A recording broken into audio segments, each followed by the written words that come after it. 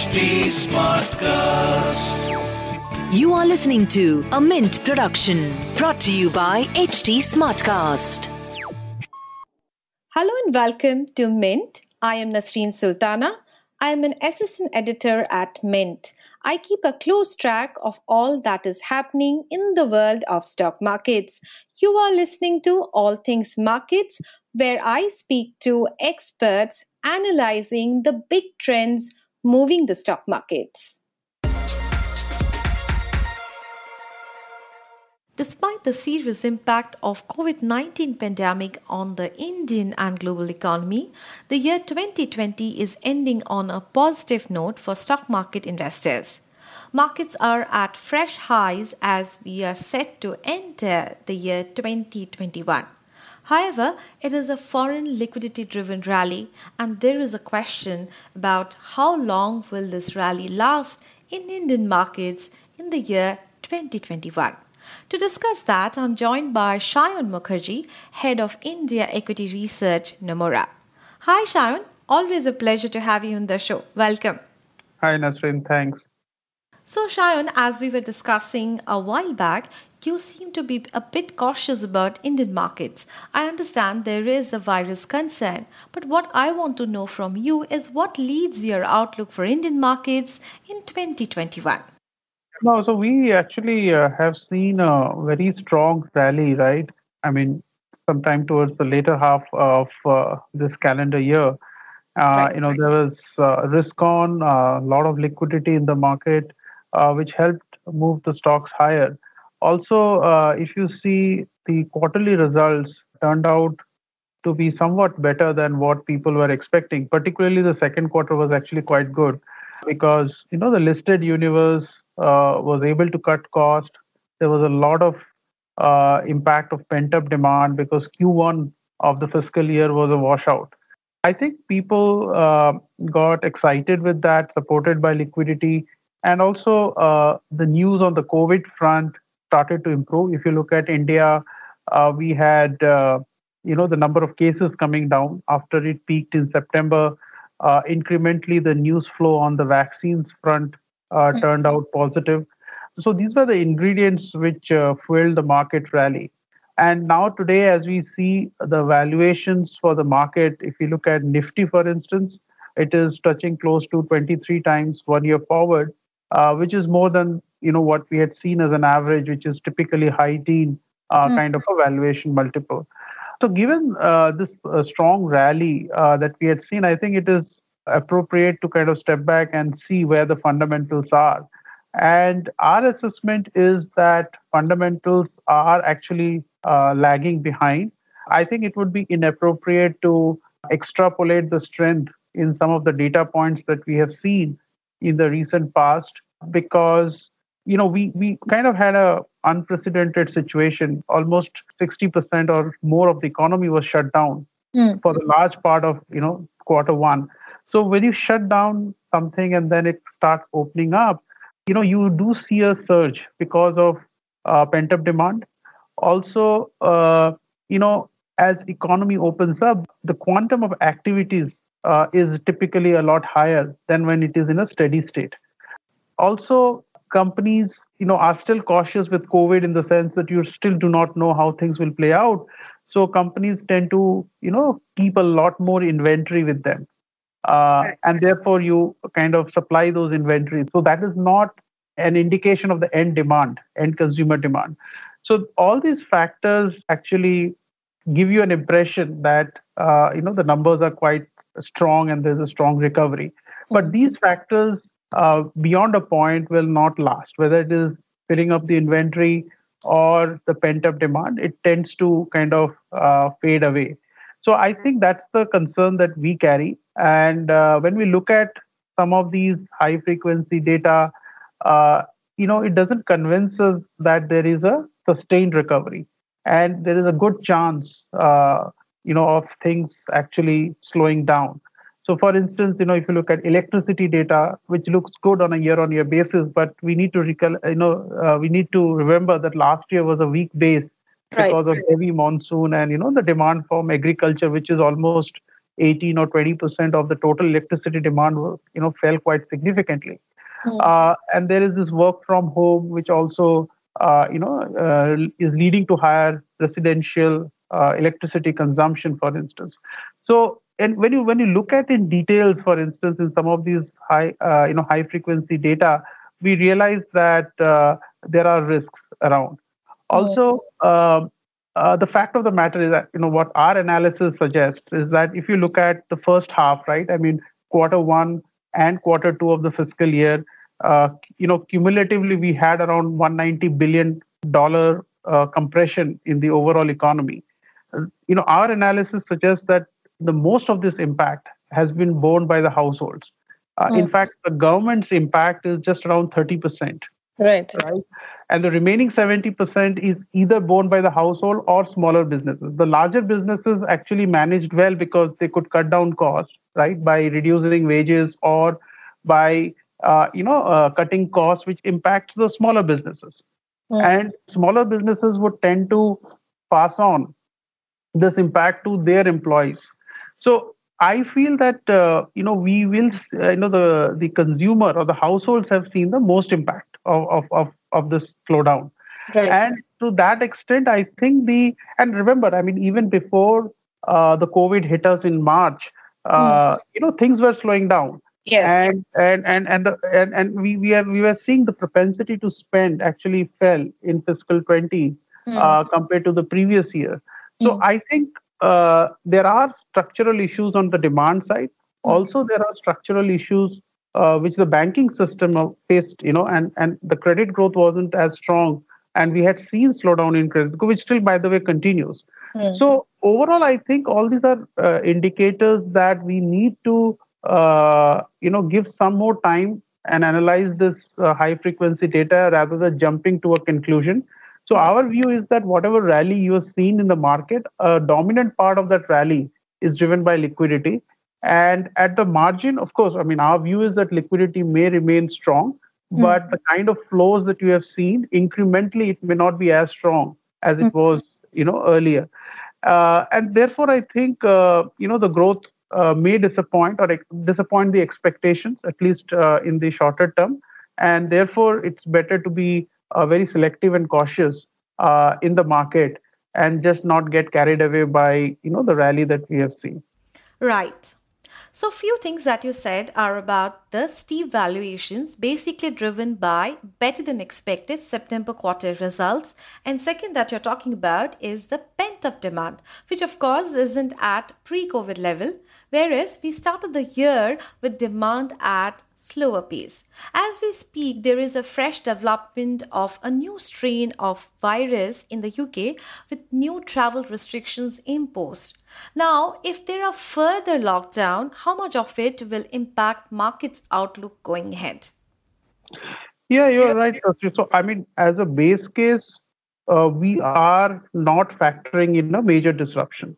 And, that is based on the fact that, the understanding of the disease is much better than what it was at the start of the year. You have seen consistent drop in mortality, not only in India, but across the world. Also, the vaccine, which obviously at the margin will be a significant, element in controlling the pandemic. So our base case does not impact the disruption.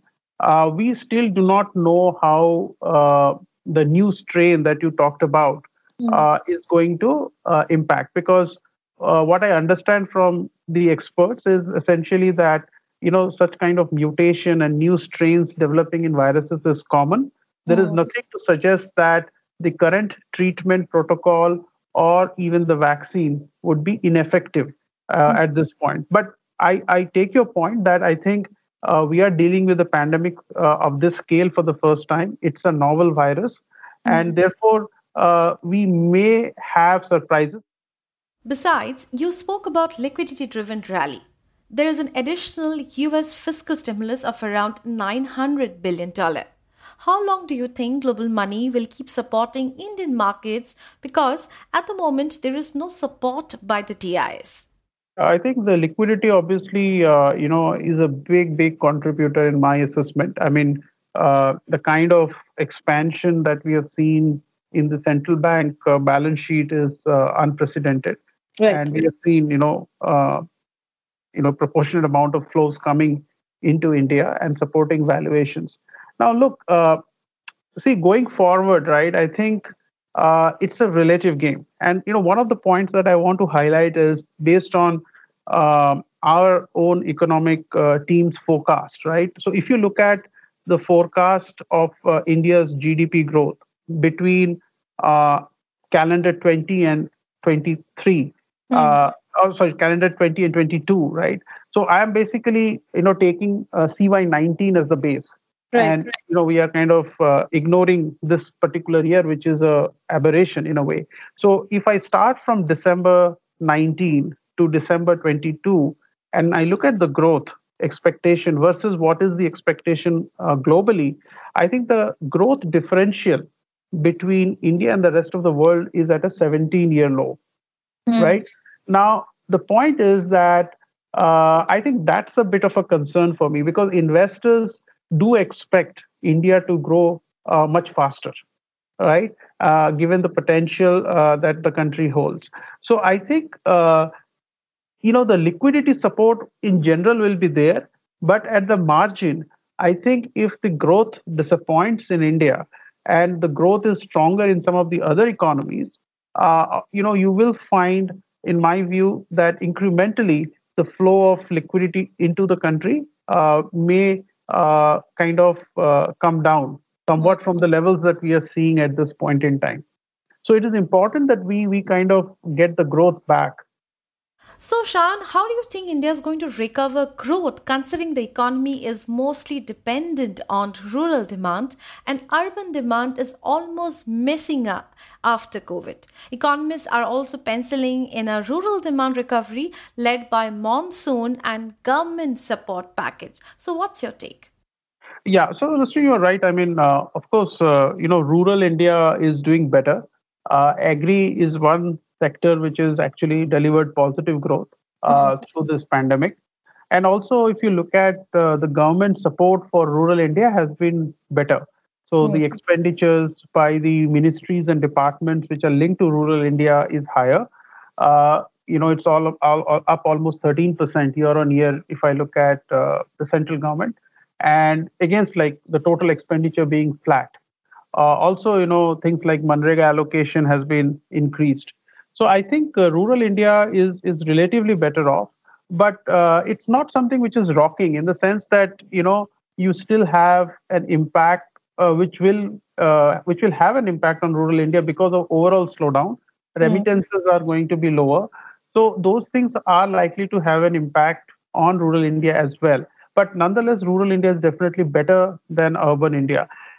But in the second half of this fiscal, and also as we look forward to the budget for next year and think about expenditure for the next year, and I hope it is a pro-growth budget where the government steps in to revive growth even at the cost of higher fiscal deficit. So, Shan, what's your earnings expectations for FY22 and FY23 as September quarter earnings was better than expected, no doubt, but it was mostly led by cost rationalization by companies into things like low crude prices, and they were low, other raw material costs were down, and there was almost nil travel costs by most companies, which I think, or which most analysts are saying, may wear off soon as the economy picks up again. So what do you think will be the earnings in FY22 and FY23? Now, there are 2-3 points, which when I look at the earnings in detail, which are a concern area for me in terms of the kind of expectations we already have. So firstly, if you look at, sectors like consumption sectors, right? There is a complete divergence that I see between the overall income growth and the revenue growth for these companies. I think it's a lot higher than what the overall income growth is likely to be. Secondly, commodity prices. If you look at the EBITDA margin for the non-financial, non-oil and gas space, this is at an all-time high compared to the last 10 years. So the consensus is projecting the EBITDA margin to be at an all-time high. And thirdly, financials, right? Financials also are a big contributor to earnings. And incrementally, when you think about growth in financials between fiscal 20 to fiscal 23, almost 30% of the incremental profit growth is coming from financials. And there, for the larger banks, there is expectation that the credit cost would be at a multi-year low because there's a lot of provisioning done and all of that. But if your broader economic growth is going to be slower, then there is an inherent risk of your credit cost actually going higher. But that will probably play out in FY23 because what companies have done or the banks have done essentially is they have already provided a lot for COVID in Q4 and Q1 of this year, right? So therefore, to that extent, the provision coverage ratio is quite good. And we think that in the very near term, it's possible, like when you look at fiscal 22, that the credit cost actually undershoots.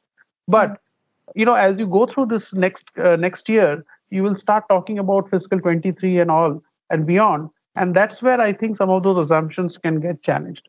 So broadly, I think overall revenue growth, margin expectation, and credit cost. These would be three main concern areas as far as corporate earnings are concerned, given that we are already factoring in a 20% CAGR between fiscal 20 and fiscal 23.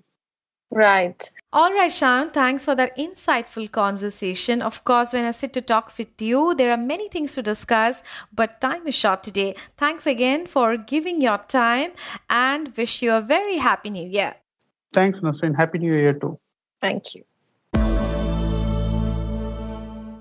For feedback, you can write to me at nasreen.s@lifemint.com or you can reach out to me on Twitter at NasreenStory. You can also reach out to us at HT Smartcast. We are present on Facebook, Twitter, and Instagram. And to listen to more podcasts like this, you need to log on to www.htsmartcast.com. This was a Mint production brought to you by HT Smartcast. HT Smartcast.